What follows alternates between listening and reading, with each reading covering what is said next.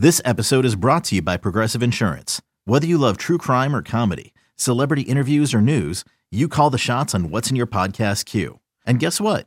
Now you can call them on your auto insurance too with the Name Your Price tool from Progressive. It works just the way it sounds.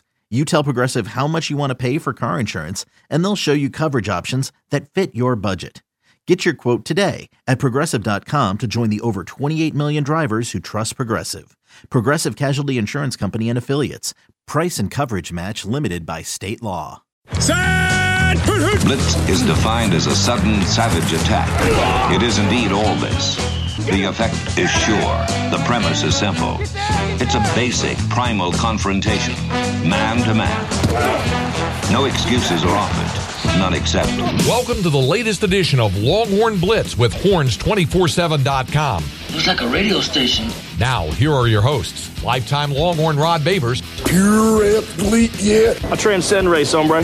Matt Butler. I don't talk man. I back it up. And we are chock full of that, man. Damn right. And Jeff Howe. It's still real to me, damn it. And that's the bottom line, because Stone Cold said so. If you're gonna blitz, come strong, but don't come at all.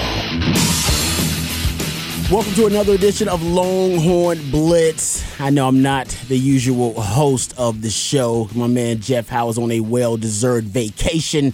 He's one of the hardest working men in the business, so he deserves it. But he'll be back for the next show. Everything's going good with him, so you can cyber stalk him via Twitter if you want to. But this week, just me and my man Matt Butler. So let me introduce the heart and soul of the Longhorn Blitz. My man Matt Butler, twisting and tweaking the dials. What's going on, Matt? How you doing, bro? Doing pretty well, man. I'm sad I do not have Jeff's booming voice for a great intro. Yeah, I don't the accolades to come through. Come on, man. Exactly. Actually, between our two voices, they couldn't be more opposite of Jeff's.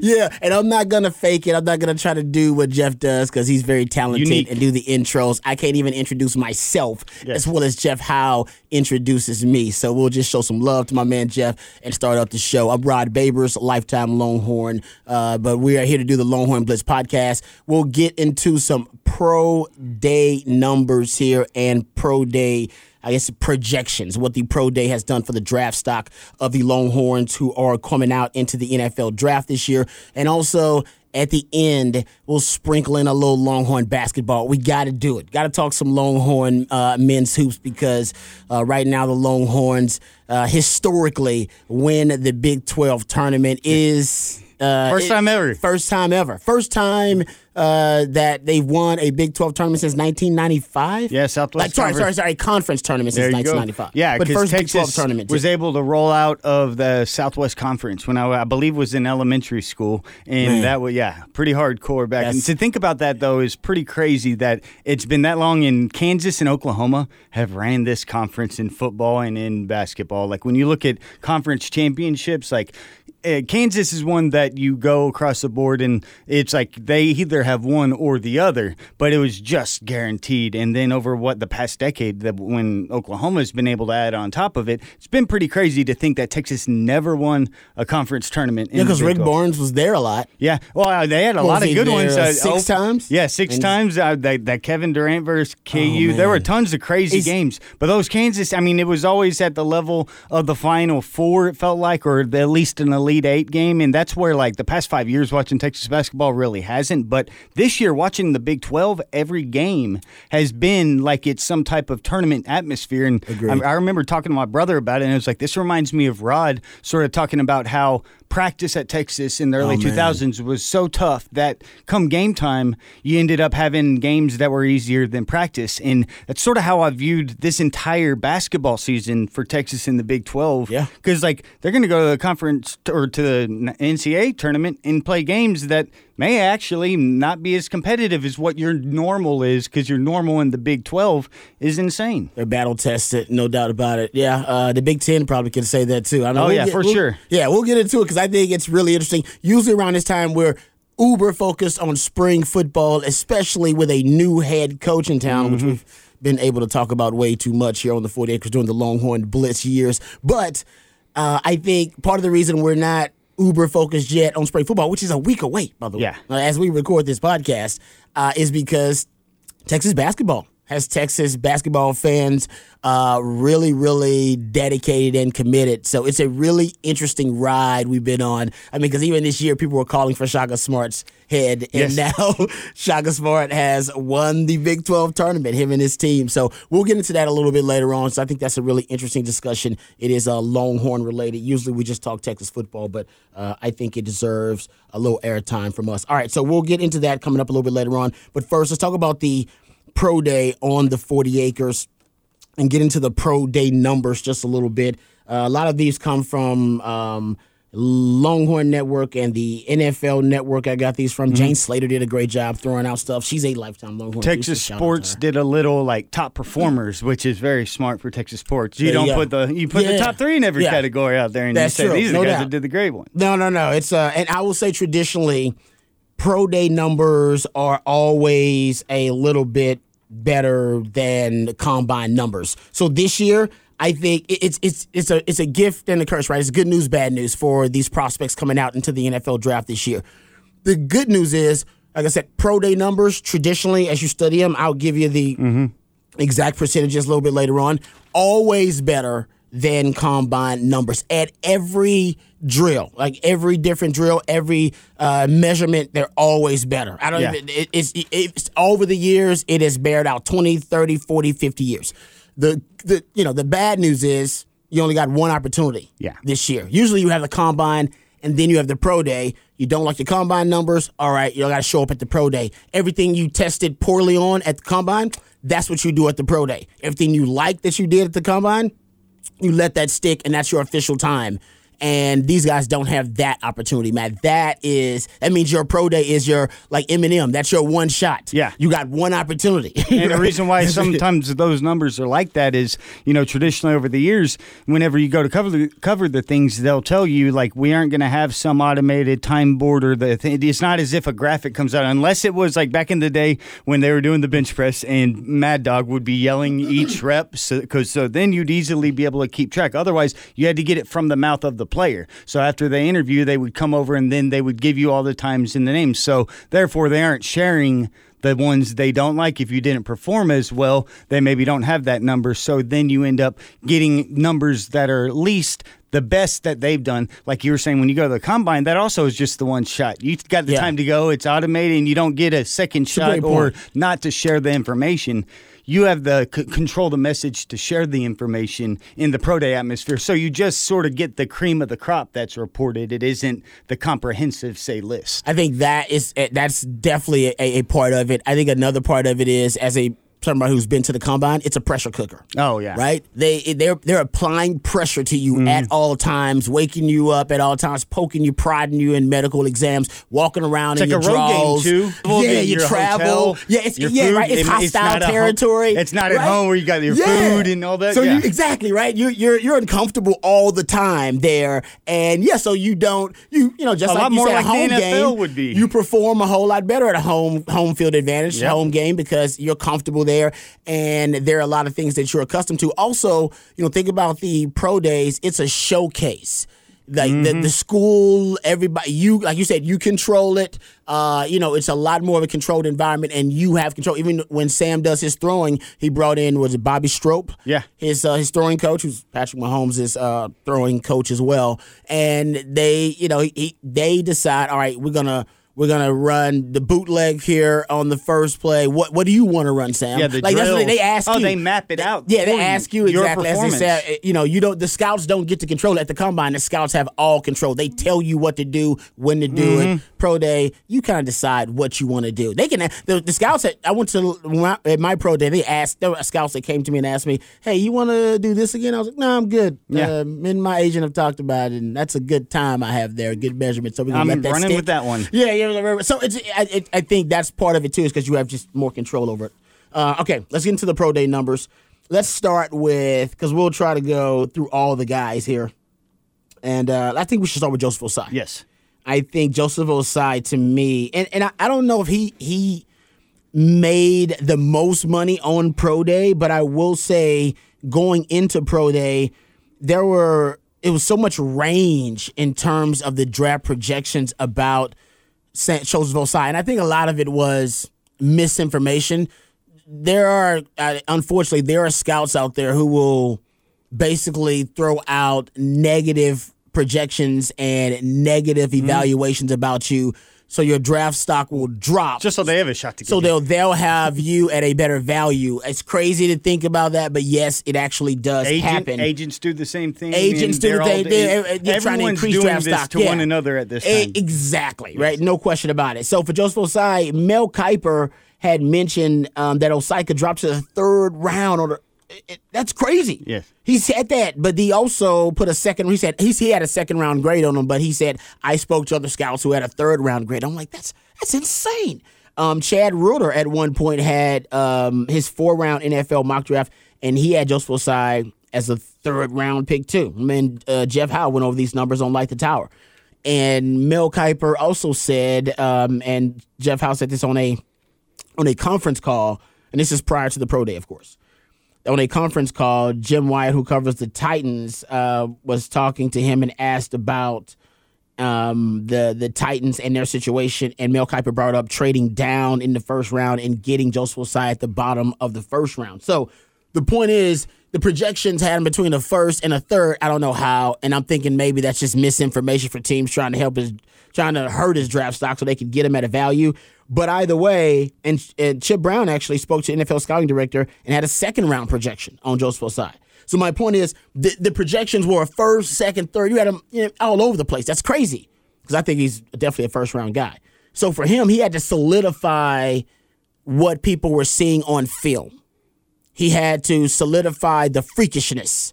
He had to confirm the freakishness. And I think, Matt, he confirmed the freakishness that we've been watching on film at his pro day. 41.5-inch vertical, 10-foot, 11-inch broad jump.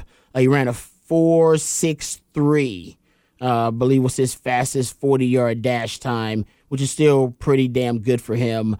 And I believe overall his measurements were 6'3", 256 pounds. Yeah, that's a pretty big dude, but that vertical jump is just insane. That's to go insane. 42 inches like that. And a guy like him, like you talking about the range of his outcomes, it really is because he's at that position where you can really go and elevate over everybody and become a first rounder. If you're the freak edge rusher, if you're that guy in the draft, you can skyrocket and become that first rounder. But also, if, say, one or two other players do the same thing at their workouts, they have the ability to do that. So then when it comes down to demand, you can easily drop in those situations just because you're at a position of significance upside that then you could possibly drop to the second or third round just because you know at that position they have upside if other people outperform you. Thing looks as if he maybe put up those freakish numbers that are going to almost outperform or be unmatched for a certain skill set. And if you're just talking about raw athleticism, because that's the one other thing.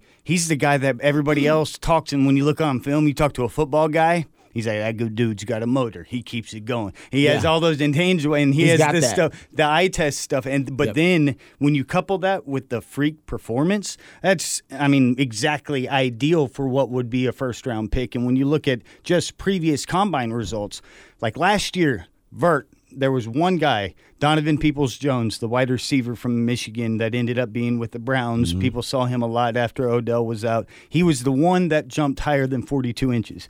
Henry Ruggs, he was right at 42 inches. Henry Ruggs went in the top, off the top of my head, I think 12th overall, somewhere in there, top 15 pick. You look across the board, there was one linebacker, Dante Olson from Montana. I don't even know who he is. He didn't get drafted. That's the only guy that was of the defensive end linebacker position to have a 42-inch vertical. Like, he put up a vertical that could be the top vertical of the entire year across the board, and he did it at that position, which is just out of control.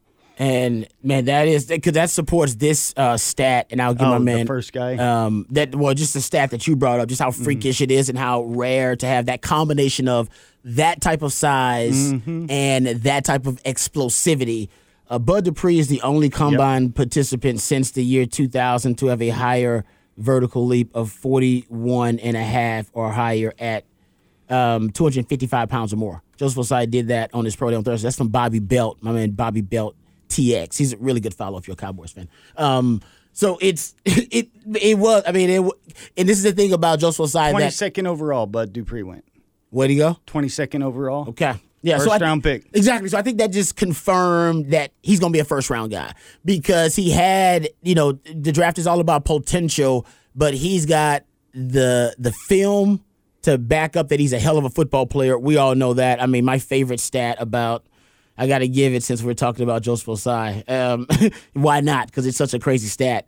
So if you start looking at Joseph Ossai and that game he had against Oklahoma State, oh my God, yeah. He became the first Power 5 player since Ndamukong Suh. Against Pistolas. Yeah, in 2009. And yeah, we all know the irony of that. Yes. Right? Well, because everybody was like, oh, we've never seen anything like that before. It's the most dominant performance ever by a defensive player. Yeah, until Ossai did something similar. He did something similar. So it was the first time since Ndamukong Suh in 2009 versus Texas to register at least 12 tackles, 6 tackles for loss, and 3 sacks in a game. They are two, of only 6 FBS players since 2000 to register that stat line. And the crazy thing about him, that if you go back to his Joseph Ossai's Alamo Bowl performance that he had when he was a defensive MVP, he basically did that. He was 3 tackles shy of doing that again. Yeah, that's crazy. He had 9 tackles, 6 tackles for loss, and 3 sacks. If he'd got 3 more tackles, he'd have been right there in that freakish category again. Yeah, and those are the type of things that even you see at the NFL. Those are like Aaron Donald's stat lines. They are. It's why we brought up at the time in the offseason. Remember when we all got into the Casey Hampton numbers when he led the team in tackles and like the freakishness, and we were wondering, can Ossai have a season where he can really be a guy on the D line but contribute at that level where he's like your best defender and the biggest threat, and at a position that you aren't supposed to be able to do those things, and he's just doing it against top-tier competition, which is exactly what you want. Yeah, no doubt about it. So he solidified himself, in my opinion, as a first-round player. I will say this. I heard John Harris does good work covering the Texans, but he also does NFL draft evaluations. I think he has his Harris 100, which is like the top 100 prospects. Pretty good list. And he said one of the concerns that he's heard about Joseph Ossai, and I don't think this was particularly his concern, we're just throwing it out there about other scouts, was that they may not know where to play him. Whether he's a traditional defensive end in a 4-3 with his head in the dirt, or offensive outside linebacker in the 3-4, or an off-ball linebacker, which, by the way, he played, and I think relatively well. It wasn't, he played here at Texas. He played off-ball linebacker, but then ended up moving to that hybrid defensive end position, which Craig Naivar actually put him at first after Todd Orlando was fired, so give him credit. And that's when he won the defensive MVP award in that bowl game.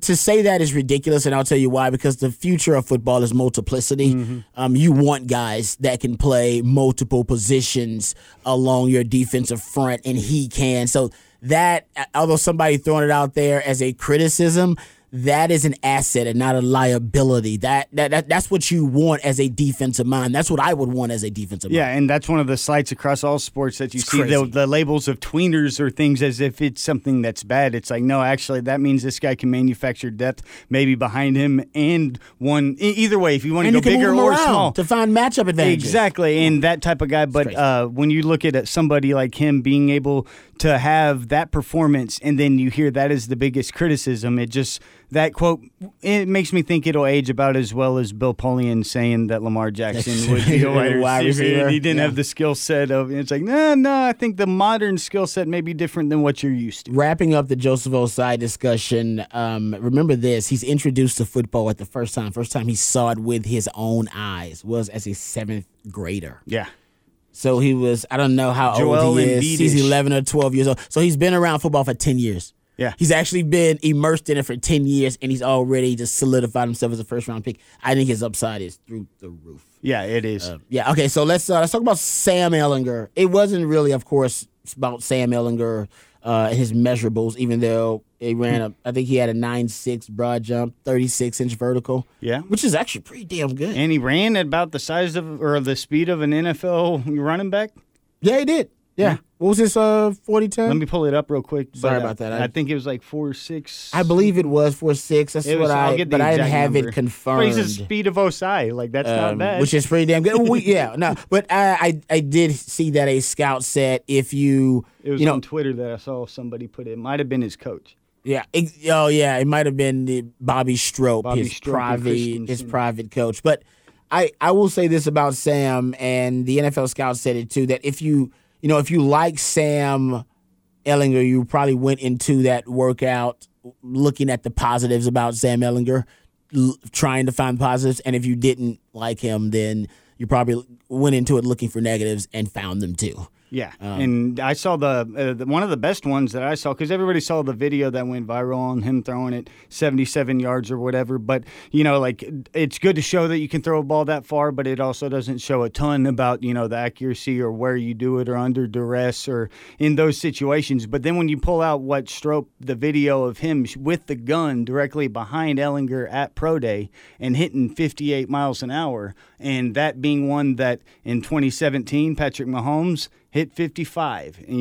when you look at now, you can get coached up, but you remember in that same draft, a guy like Kaiser was touted to have the huge arm. He was at 52. If you look last year, I think Will Greer, it was 2019. Will Greer went faster, and Brett Rippon both hit 58, 59. But other than that, since 2017, you've only had 3 or 4 quarterbacks, and most of which are guys that out there, and one of them being Mahomes. And to be that good, pretty impressive. Yeah, they said 4.8, so I don't know exactly. They didn't give a specific time. 4.8. 8s, well, yeah, the 8-9 could be a lot worse. Yeah, so but nobody cares about the 40-yard dash time when it comes to Sam Ehlinger. But still, I will say this about Sam. He's going to make – oh, sorry. Stroop said 4.75, had a reliable one, but that's according to his guy. There you go. There you go. 4.75. And you know how scouts are. As a quarterback, that's pretty damn good. No, I'm with you. I think Colt, off the top of my head, ran like a 4.72 or something like that, 4.8 around Colt. If you're Colt speed, you got functional mobility.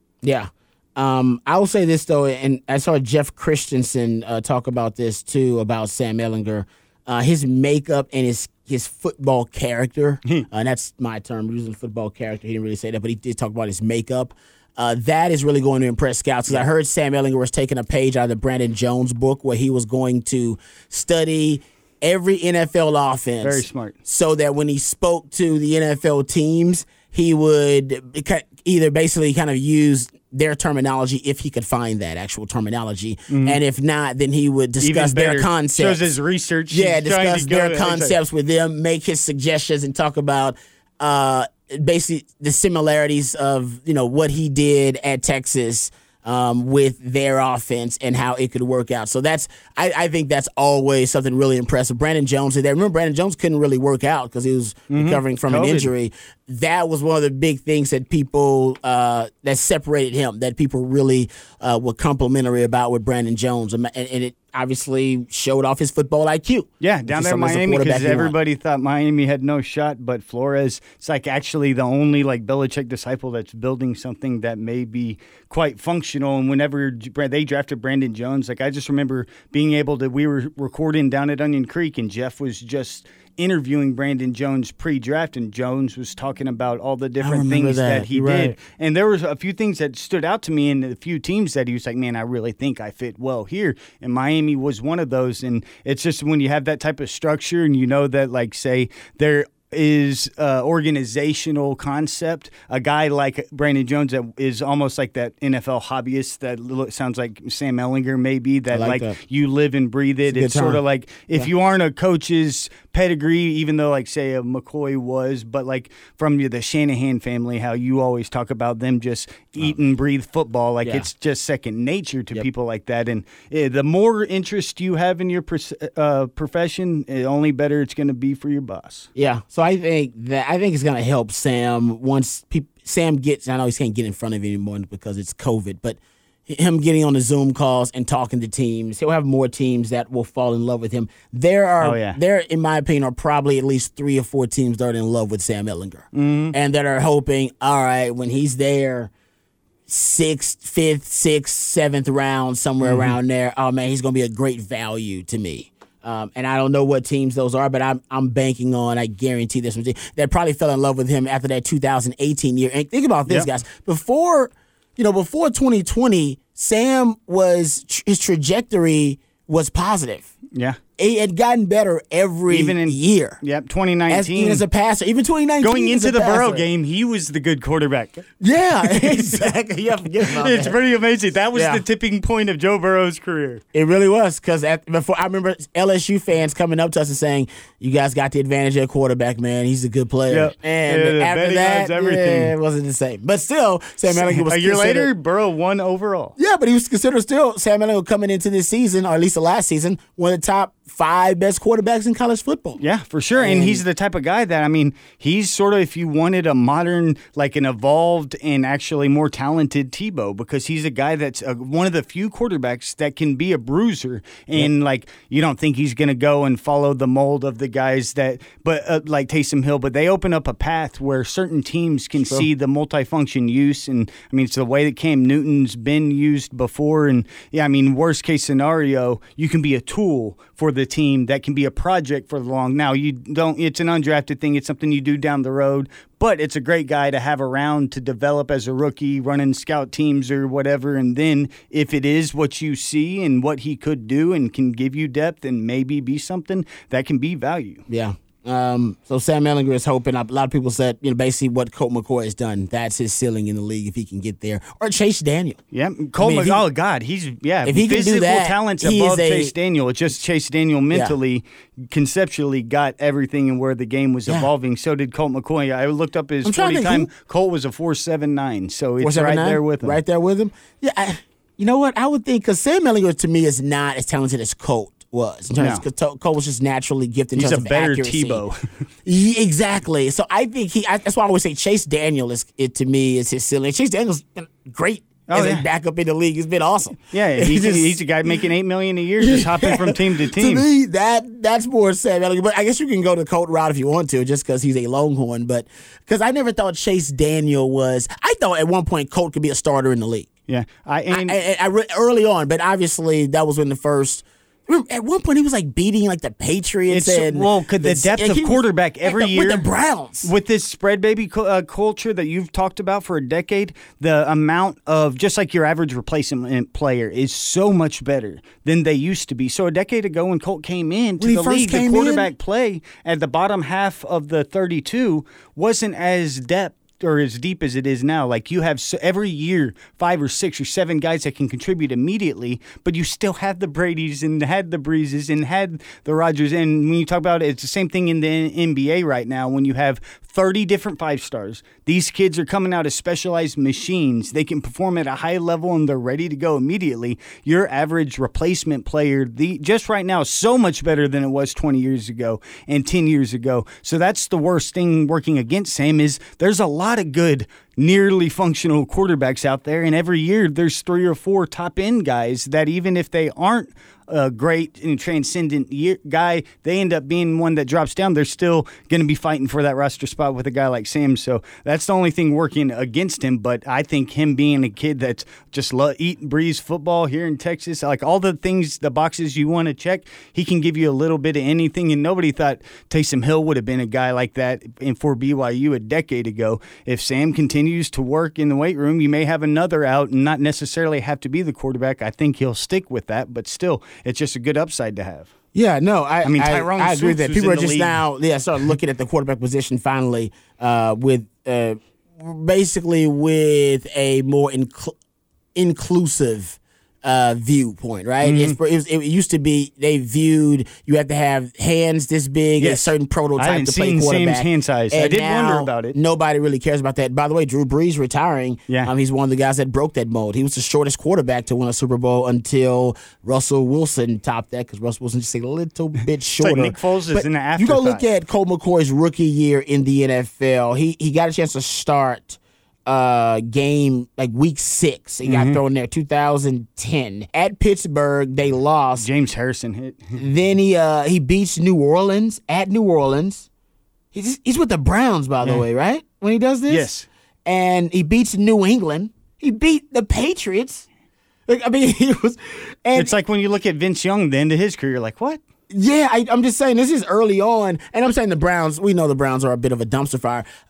if James Harrison doesn't take his head off, and I like Andy Dalton, but Andy Dalton and if those types of players can become starters in the league, and I'm not saying he's not a franchise quarterback. I'm not saying that. No. But there are certain situations where you become the starter or a bridge to a certain other quarterback or a certain situation. And Colt could have been one of those guys. He had that type of talent. I don't know if Sam has that type of ceiling. Like Dak did whenever Romo got hurt, that nobody really thought Dak would be great. That's a great But then point. they plug him in as a first-year, fourth-rounder, and Romo's gone in an afterthought. That would be the dream for Sam, yes. is to do what Dak has done. Because coming out, a lot of people said Dak was inaccurate. And remember, Dak was considered Sam's very similar to Dak in Mississippi State. And he ran a power spread, Dan Mullen, and it was Urban Meyer, disciple of the offense. They're very similar. That's a good point. That's a great. He's a poor man's Dak. Put it that way. All right, I like that. That's pretty good. Let's end on that note. That's positive for Sam. Pretty good. Let's go to Caden Stearns because Caden Stearns' workout surprised me, and I'm a Caden Stearns fan. The 42-inch vertical, combined with what was reported as a 4.4 flat in the 40, a 10.8 broad jump, I believe, as well for my man Caden Stearns. Those are the numbers. You have any other numbers on them? I mean, they were like that was enough. 4.16 shuttle. 4.16 shuttle. The numbers for Caden Stearns were unbelievable. I know he was projected for a lot of people to be, maybe a 4th-round pick. I think with those numbers, he solidified himself as a 3rd-round pick. I think somebody may take a chance on him in the 2nd round potentially. Yeah, he's a guy that definitely, I think he helped himself probably more than anybody. Now, Osai's top-end money, he gets way more. But so that helps. Osai had already earned it on the field. Exactly. Caden Stearns, he earned it his freshman year. But the last 2 years, we all been watching Caden Stearns, and he ain't been that guy. And that's where it's good you brought that up because think about those two paths. One, the raw player that's never seen the sport and in the last decade is rapidly grown into the guy that could be a top-end first-rounder like Osai. Meanwhile, Caden Stearns, the 5-star at all times, so he's been on the radar. You've had scouts and people seeing him, and then it's like a slight almost that you were so good at one point, but then if you perform these results at the combine, I think it may allow him to have something that happened his sophomore and junior year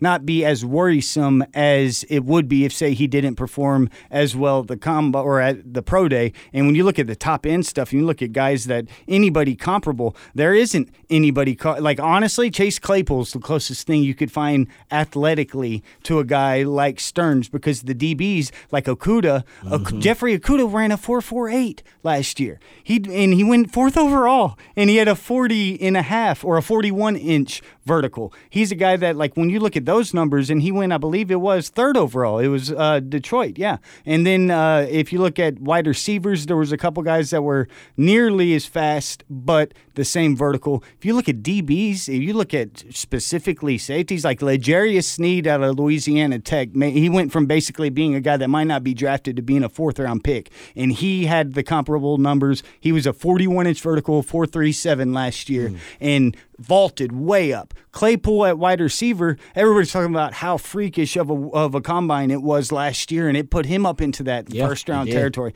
He was a 40.5 vertical, 4.42. You're talking about now you can have a guy back there that hits and that has ball hawking skills and the guy that has lankiness and range and be able to have the skill set of a guy that can do everything at the skill position, that's as valuable as you can find in a safety.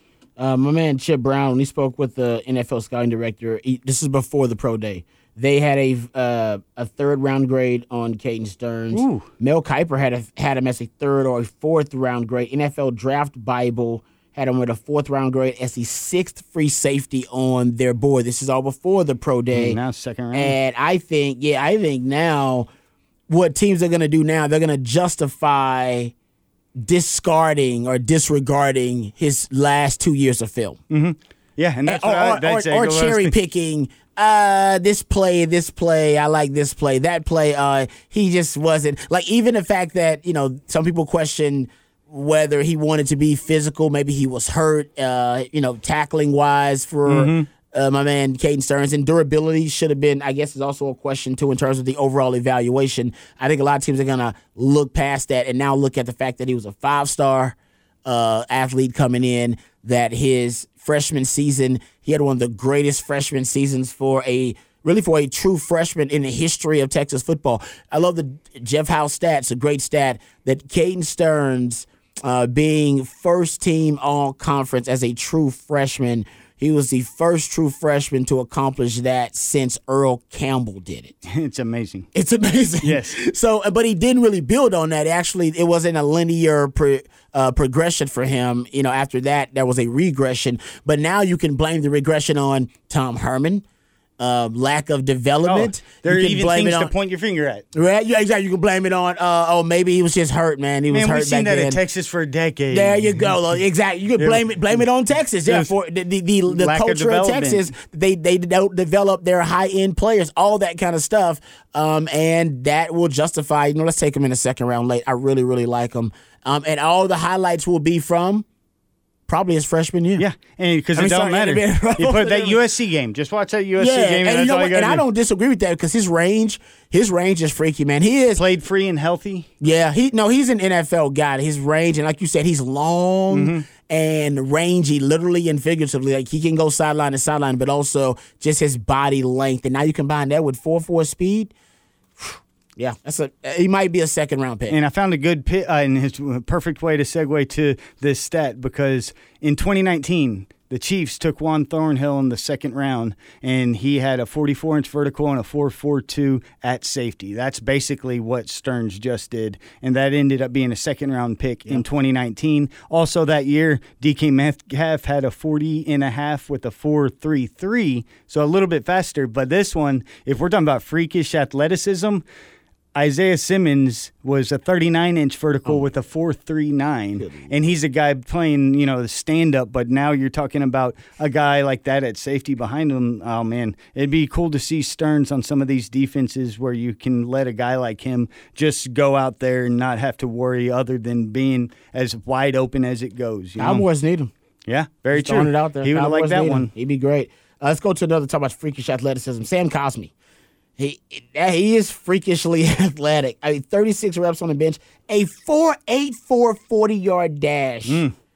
They're going to like that. The Rams, a guy like Sean McVay's been seeing a 37-year-old Whitworth blocking on screens and sprinting out there. If you have a guy that's 4.84 in the modern passing game, in the screen game, that's exactly what you need, because not only do you need a lineman that's fast that can do those things, but then can sprint back to the line, not be out of shape, and have to do it again and again and again. So that value, I think, is something that's going to be underappreciated, but that's what the teams are going to be going and looking for.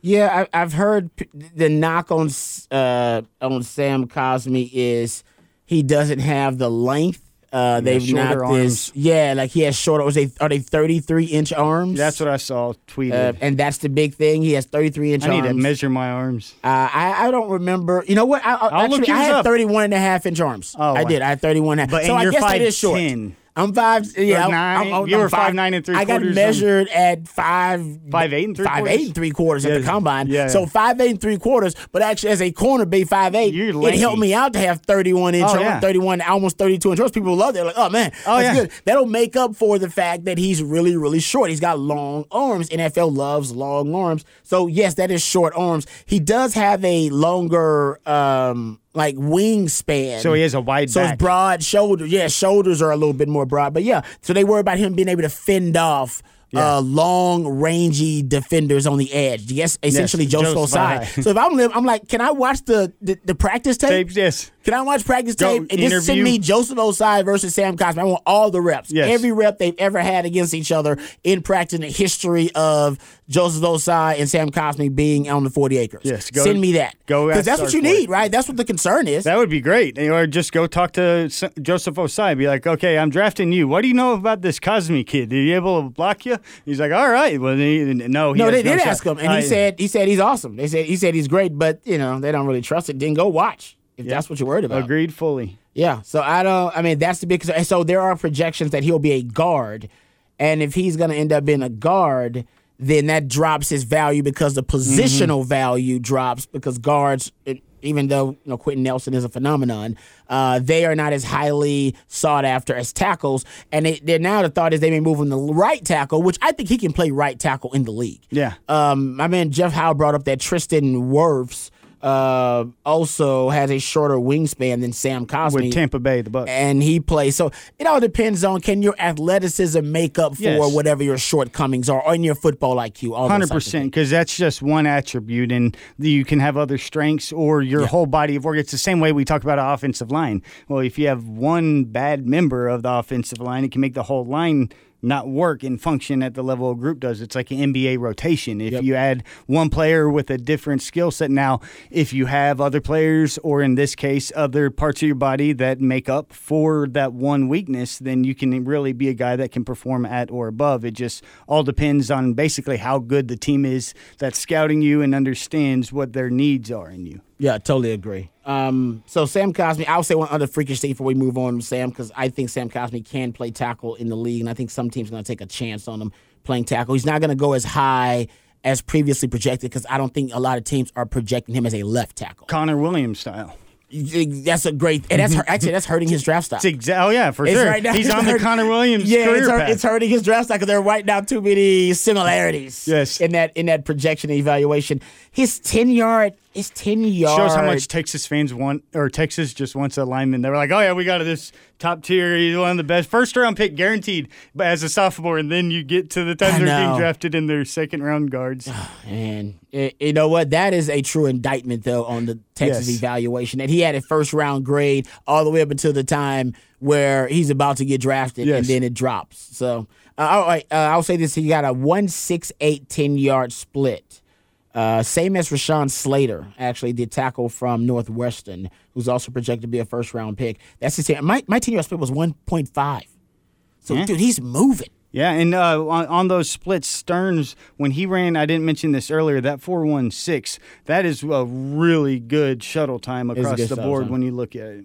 Yeah, no. It shows your ability to change direction. All right, let's move on with these other guys really quickly, because those are the highly sought after prospects for Texas. These are the guys who are either gonna get undrafted and they may have a shot, or they'll go late. And I think Taquan Graham is one of those guys. He had 32 reps on the bench. You didn't hear a lot about Taquan Graham because this underwear Olympic stuff is not where D linemen make their money. But I do think Taquan Graham, just based on this, from what I heard from the Senior Bowl, really impressed a lot of the scouts. That's probably where he improved his draft stock the most. Tariq Black actually tested pretty well. Yeah. For him, 4.53 40-yard dash, 11-foot broad jump. Yes, and he had a 40. What was his vertical? Was right up there with everybody else too. I believe. Here, let me pull it up before I say something wrong. But yeah, 40-inch vertical jump, which is really athletic too.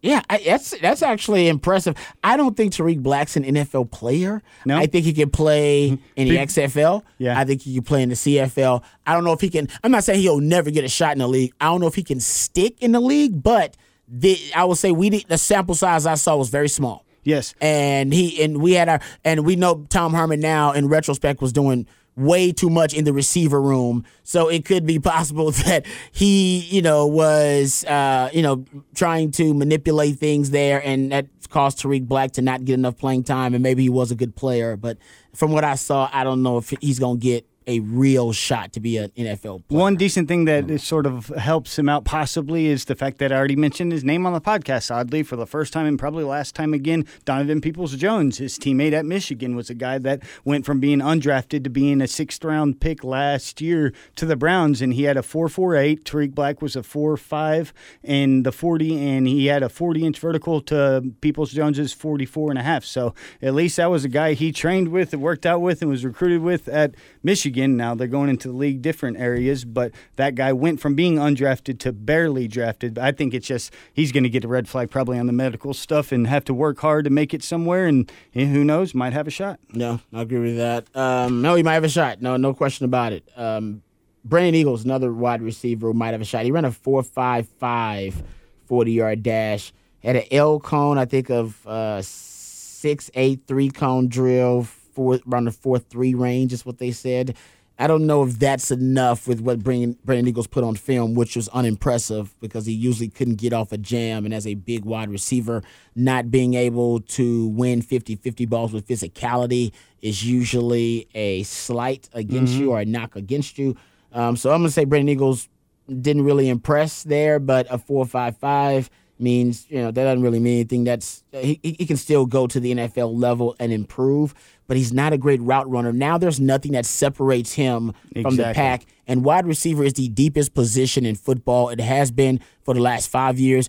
Daniel Jeremiah said wide receiver is the deepest position in this draft, and it was in last draft. Yeah, it's going to be the deepest position in every draft going forward for the next few years. Yes, unless there's an exception or an outlier. It was what I was talking about with the quarterbacks and just this culture that we live in now. Culture. Exactly, it just happened. They happened to benefit on that side. For comparables to Brandon Eagles, you mentioned the main thing: the route running needs to be coupled with a guy with 4.55 because, like you look recent years, Deontay Johnson out of Toledo, a guy that really good receiver for the Steelers. He ran a 4.53, but he's a guy with a really good route running ability. Look at DeAndre Hopkins 40. Yeah, look at Michael Thomas 40. Exactly. 4.5. Both of them high 4.5s. Yes. Come on, man. And you had recent guys. Him and N'Keal Harry both went in just most recent drafts in the first round and third round with way worse shuttle times of like 7.1. So 4.55 can survive there, but if you don't have either the ball hawk, if you can't go up and something ball skills in the air or catch radius, route running ability, Colin Johnson, yes, what he's got, 100%. Catch radius and size. Hey, 4.7, it don't matter. Michael Thomas 4.57, DeAndre Hopkins 4.57, Keenan Allen 4.71, Julian Edelman 4.52. Allen Robinson 4.6 flat, Cooper Kupp 4.6 flat, Robert Woods 4.51, Tyler Boyd 4.5. Listen, it ain't about the 4. No, 4.84 for little Jordan, and he's still in the Saints and catching TDs. But you got to have an elite quality. Yes. What's your elite quality? Exactly. All those guys got an X-Man ability that separates them, and Eagles ain't got that. You were hoping it was the athleticism. We were hoping it was the 40, and we didn't see that there. Chris Brown, who I think is an NFL player. I think Chris Brown will make an NFL roster. I truly believe that. I don't know if it's going to be a practice squad or, actually make a roster, but I think he's an NFL player. He ran a 4.53 40, which is plenty fast enough for a safety. He ran a 4.2 shuttle and a 6.85 3-cone drill. What helps Chris Brown is his film. He was easily the best player in the secondary for Texas this year, second best player on that defense this year. He got better from the prior year before that in 2019. So you saw a linear trajectory of him just improving. I think he's an NFL player. I think he actually did make himself some money. I don't know if he's going to get drafted. I can't guarantee you that. He might go to Adrian Phillips' route in the NFL, but he'll be on a roster for a few years. Because you talk about that when you have the film and then you have like the game IQ and all the intangibles or stuff that you can't say measure. And then that was one thing that stood out when you looked at him on the pro day workouts. He was at average in about every category, but he contributed, and that's exactly what, when you're looking for a guy to fill out a roster, and this isn't meant as a slight, it's how they're viewed, but he's a guy that's your perfect replacement player. And that means you can get off an old contract, you can go and not have to pay a guy big money to be re-signed, let him go, you don't have to overpay for a free agent, you could get a rookie on a rookie contract coming down at an undrafted level. That's what people like Bill Belichick have built empires on, and that's exactly the drop off isn't it's negligible, and he's a serviceable player, and he's average across the board. And who knows those intangibles and the work, and if you go into the body, you could be a guy that ends up being a lot better than everybody thought. All right, I think that's it. Did we miss any guys? No, I believe we hit them all. That's about it, man. All right, quick discussion on Texas basketball. We'll be 2 minutes here, and then we'll wrap this thing up. All right, your thoughts on Texas basketball? They won their first ever Big 12 tournament title in men's basketball. First men's basketball conference title since 1995. They ended up beating Oklahoma State, who, by the way, was the hottest team in the country at the time. And then got screwed. They're the only team that got screwed in the bracket. They had beaten 6 ranked opponents in 19 days, which was 1 day shy of the UConn record they set in 2011 on their national title run when they beat 6 ranked teams in 18 days. And Texas ended up beating them. And 91-86 to win their first ever Big 12 tournament title. Matt Coleman led the way with 30 points. He was unbelievable, and he has been the mojo and the spirit animal. But Jericho Sims also had his best game ever, too, and he had a hell of a game with 21 points and 14 rebounds. So your thoughts on what Shaka Smart and this Texas basketball team have done?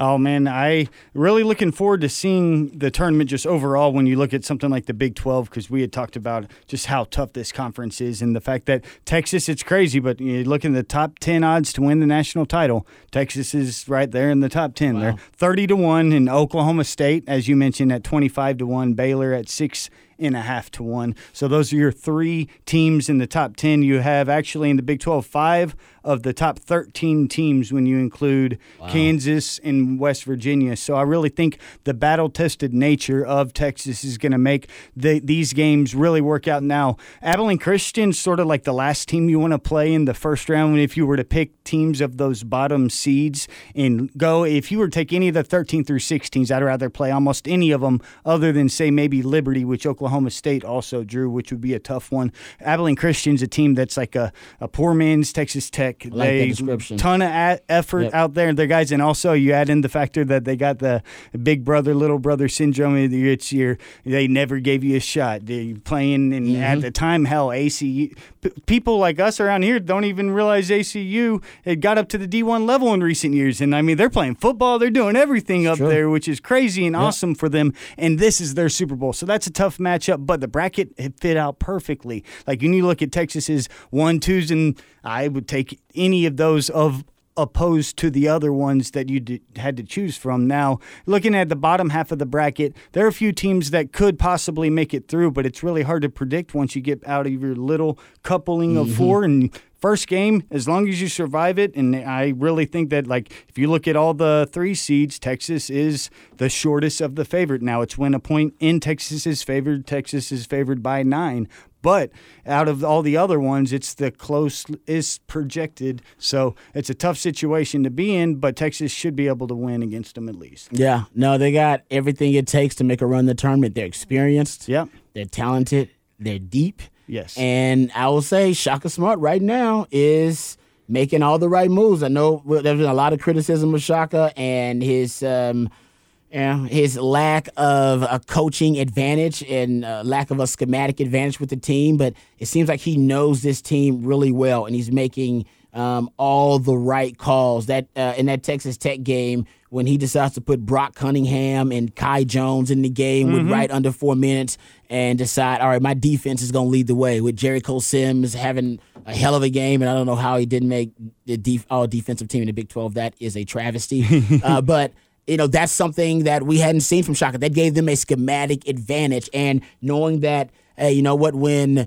Courtney Ramey doesn't have it and when Andrew Jones doesn't have it, I know when to put in Jace Febris. When Greg Brown, is having what's the best way to say it? His struggles. Yes. Also, whatever they may be. I think he was quite upset at getting cheap shot ankled. He's got to find the other X factor. So he started Kai Jones. Kai Jones is playing some really good basketball. He knows that Brock Cunningham is an X factor, so Brock Cunningham minutes go up. So I love the way that he is maneuvering the personnel, and I think the biggest advantage for Texas in the tournament could be the fact that they are so versatile and so deep. They shouldn't be outmatched, in meaning they shouldn't be at a matchup disadvantage in terms of until they get really, really deep in the tournament. And because of the bracket, I really don't even know if you're going to have one in your side until you face, like, possibly Michigan, exactly. the 1 seed. Like, there you go. And you're talking about we're getting to the Elite 8 if you're at that case. Yeah. And, like, we talked about it before we came in here. It's like this year's like the best Texas basketball year, arguably almost ever since the Final Four. You had 2008 with DJ Augustine as a 2 seed, and you went and made it to the Elite 8 and lost to Cal and D Rose. This team by far is the best that you had since then too, right? Yes, and Texas almost got the 2 this year, and it's crazy when you look at last year and this year because this team was playing really well at the end of last year. They won NIT. What are you talking about? Well, no, last year before it got totally zapped by COVID because they were about to go in. And you look at Jericho Sims, though, like it was last year, you talk about foul trouble is what kept him off the court. But when he was on the court last year, Texas was outscoring people 115.6 to 96.1. That's a net rating of over 19.5. Outscoring people by 20 per 100 possessions, which is insane. Thing was when Will Baker was coming in and playing what was a very minuscule amount of minutes, he only played 135 in 12 games. So you're talking about 11 minutes per game. Negative 31. 69 to 100. So you're talking about when you had a backup center or young center or your 5-star freshman, and he's a guy that isn't being able to perform out there, that negates outscoring people by 20 in just those 7, 8, 10 minutes that you're giving it back. Yeah. What do you do this year? Well, a different local 5-star fills in, and you have Greg Brown, which is performing quite adequately to above average this year, which helps across the board. But you mentioned it, a guy like Kai Jones. So you look at this year's plus-minus. Jericho Sims, 114.7 to 94.6, almost identical to what it was last year. Now, plus 20.1. But when he's off the court, a guy like Kai Jones, when he's in there, net rating of plus 23.9. He's 120.8. Actually, 24.1. It's 120.8 to 96.7. So when you have your backup big being able to come in and do that and be so skilled and give you that versatility, because Jericho's your traditional big man, your role man, a guy that's just going to be really good defense, he can be your Rudy Gobert, and he can literally alter the entire landscape. He has a gravity. The way Steph Curry has a gravity on the basketball court offensively, he has a gravity defensively, where everything is changing the trajectories and everybody else can play off of him so well. And then you have a tool where his backup can be a guy that's a highly skilled offensive player that doesn't fall off defensively. And then you look at a guy like when Royce Ham's out there, his net rating plus 14 also. Played Royce Ham last game. And Royce Ham's a perfect guy because you don't need to, because you have depth. And that's the thing, Jace Febritz, you don't need him because you had depth. But now when he's healthy, he can be a guy that can become your fourth guard. And now you can have 4 guys that can shoot threes. So whenever, like last game, you have foul trouble on the front end for Ramey and for Jones, well, now your replacement player is an above-average player. And you come in and now you can have, with a guy like Coleman and him, that's 4 guys that are all threats from the outside. I wouldn't be surprised if Texas gets in a bind at some point in the tournament, even if it's in the first round. If you see us go to a 4-guard lineup with those 4 out there with Jericho Sims, because he can have the gravity to be able to defend any undersized team. So a team like ACU that doesn't have D1 level players, you can get away with those things. Or if you just hit the wrong upset mid-major team that's a small team, you have so much with these Texas guards, and then you have 3 true bigs that can do whatever, and then you got your Brock Cunningham who's in the corner. That's what I said. He's your PJ Tucker. They aren't in a matchup advantage. They shouldn't be at a matchup disadvantage. No, because anyway. When I heard Fran Fraschilla talking about how Brock Cunningham reminded him of Alex Caruso, I was like, does this guy know basketball? Like, what are you even talking about? This is a forward versus a guard. You got LeBron's backup that's a ball-handling guard now. They're both white, and they both play defense, and that's a difference. But Brock Cunningham is PJ Tucker. That's exactly what his role is on the team. He's in the corner to shoot threes. He's coming in and getting the late game steal. Defense. He plays bigger than he is. He's the guy that can crash the offensive boards as he's getting back up. But overall, really impressive to see Texas be able to put it together for the first time in like 12 years. Yeah, no doubt about it. All right, hopefully next time we're talking about a Texas win and we continue talking some Texas basketball. You got spring football coming up a week from now, so next week we'll be talking some spring football on the show. Jeff Howell will be back, so the gang will be all together. Okay, picture this. It's Friday afternoon when a thought hits you. I can spend another weekend doing the same old whatever, or I can hop into my all-new Hyundai Santa Fe and hit the road. With available H-Track all-wheel drive and 3-row seating, my whole family can head deep into the wild. Conquer the weekend in the all-new Hyundai Santa Fe. Visit HyundaiUSA.com or call 562-314-4603 for more details. Hyundai, there's joy in every journey. I want to thank my man, Matt Butler, for all that you do, brother. You're the heart and soul of the show and the real MVP. Thanks, bro. Well, you're welcome, and thank you. And let the people know where they can catch the Longhorn Blitz podcast. Yes, just search for us in any of your traditional podcast apps. Just type in Longhorn Blitz, or if you want to see any of our archives or listen to any of our old school interviews with guys like Earl Thomas or people like Sergio Kindle. We had some really funny ones back in the day. Yeah. Go check out BJ Johnson. Just go onto SoundCloud, type in Longhorn Blitz. For shizzle. All right, I want to thank my man, Jeff Howe, even though he's not here, he's here in spirit. Thank our good friends here at the Austin Radio Network and our good friends at Horns 247. And most of all, thank you guys for listening to Longhorn Blitz and supporting Longhorn Blitz. We love you guys. That's the reason that we do the show. Join us next week for another edition of Longhorn Blitz. Everybody be safe out there. We love you guys. Peace. You've been listening to Longhorn Blitz with horns247.com. Remember, for the latest Longhorn news 24/7, visit horns247.com. You ready for this? Yeah. If is the most original and heartfelt movie in years. Magic like this comes around once in a lifetime. This Friday, experience it with your whole family. Can we do it again? If, rated PG.